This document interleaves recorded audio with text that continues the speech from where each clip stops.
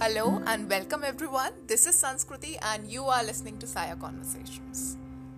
Guys, before we talk about really anything, I would like to say something. Sometimes in life, no motivation can help us. No bestseller book can come and change our lives. And in those times, it is just about those one or two friends we can call and express our heart out. Yes, Ria and I want to be your those friends. No, we are not someone who want to advise you on life, but we at least want to understand. I want to understand life with you.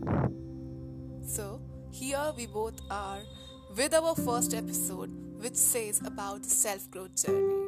We all want to become better versions of ourselves, don't we? So, here we are throwing light on the same, and let's get ahead.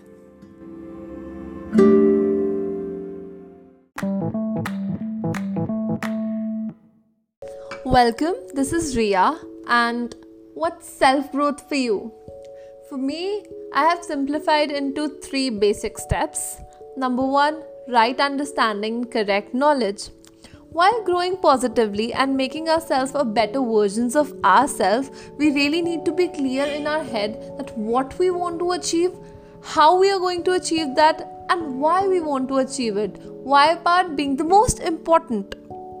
So, making one's mind clear and rightly directed is the initial point to any change.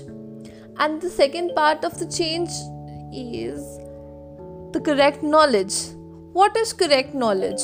Understanding the right basics from the right sources and expert, and having an in-depth knowledge of the whole process of the change is the very important and crucial step, and that's what I call is the correct knowledge.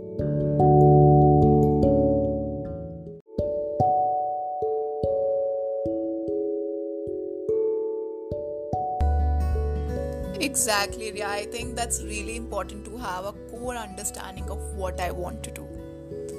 Followed by it, I suppose, is mental repetition.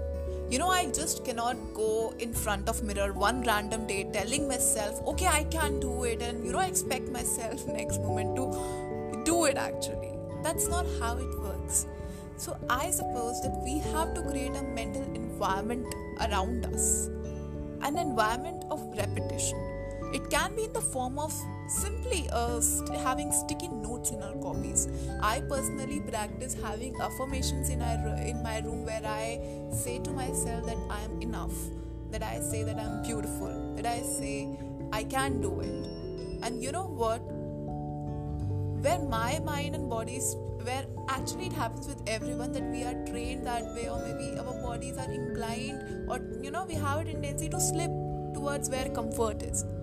Now, by these mental reminders, I not only make sure that I go back to my aim again and again, but I also make sure that the doubts which always surround me with time, they keep on creeping inside me and they get on increasing. By repeating, I create belief, and I make sure that belief, that is greater than those doubts. So that this is the reason I believe that repetition is so important. And then I am no science student and I don't want to hype it as well. I quit science in class 11 back then. But I still remember that once my teacher taught me that whenever we repeat things, our neurotransmitters, they get stronger, they get bold. And that is the key, I guess. If we keep on repeating ourselves, if we keep a throughout pattern of telling ourselves that this is what I want to do, and yes, I am actually capable of doing it, then followed by understanding the next thing, this repetition becomes the key. So what's next?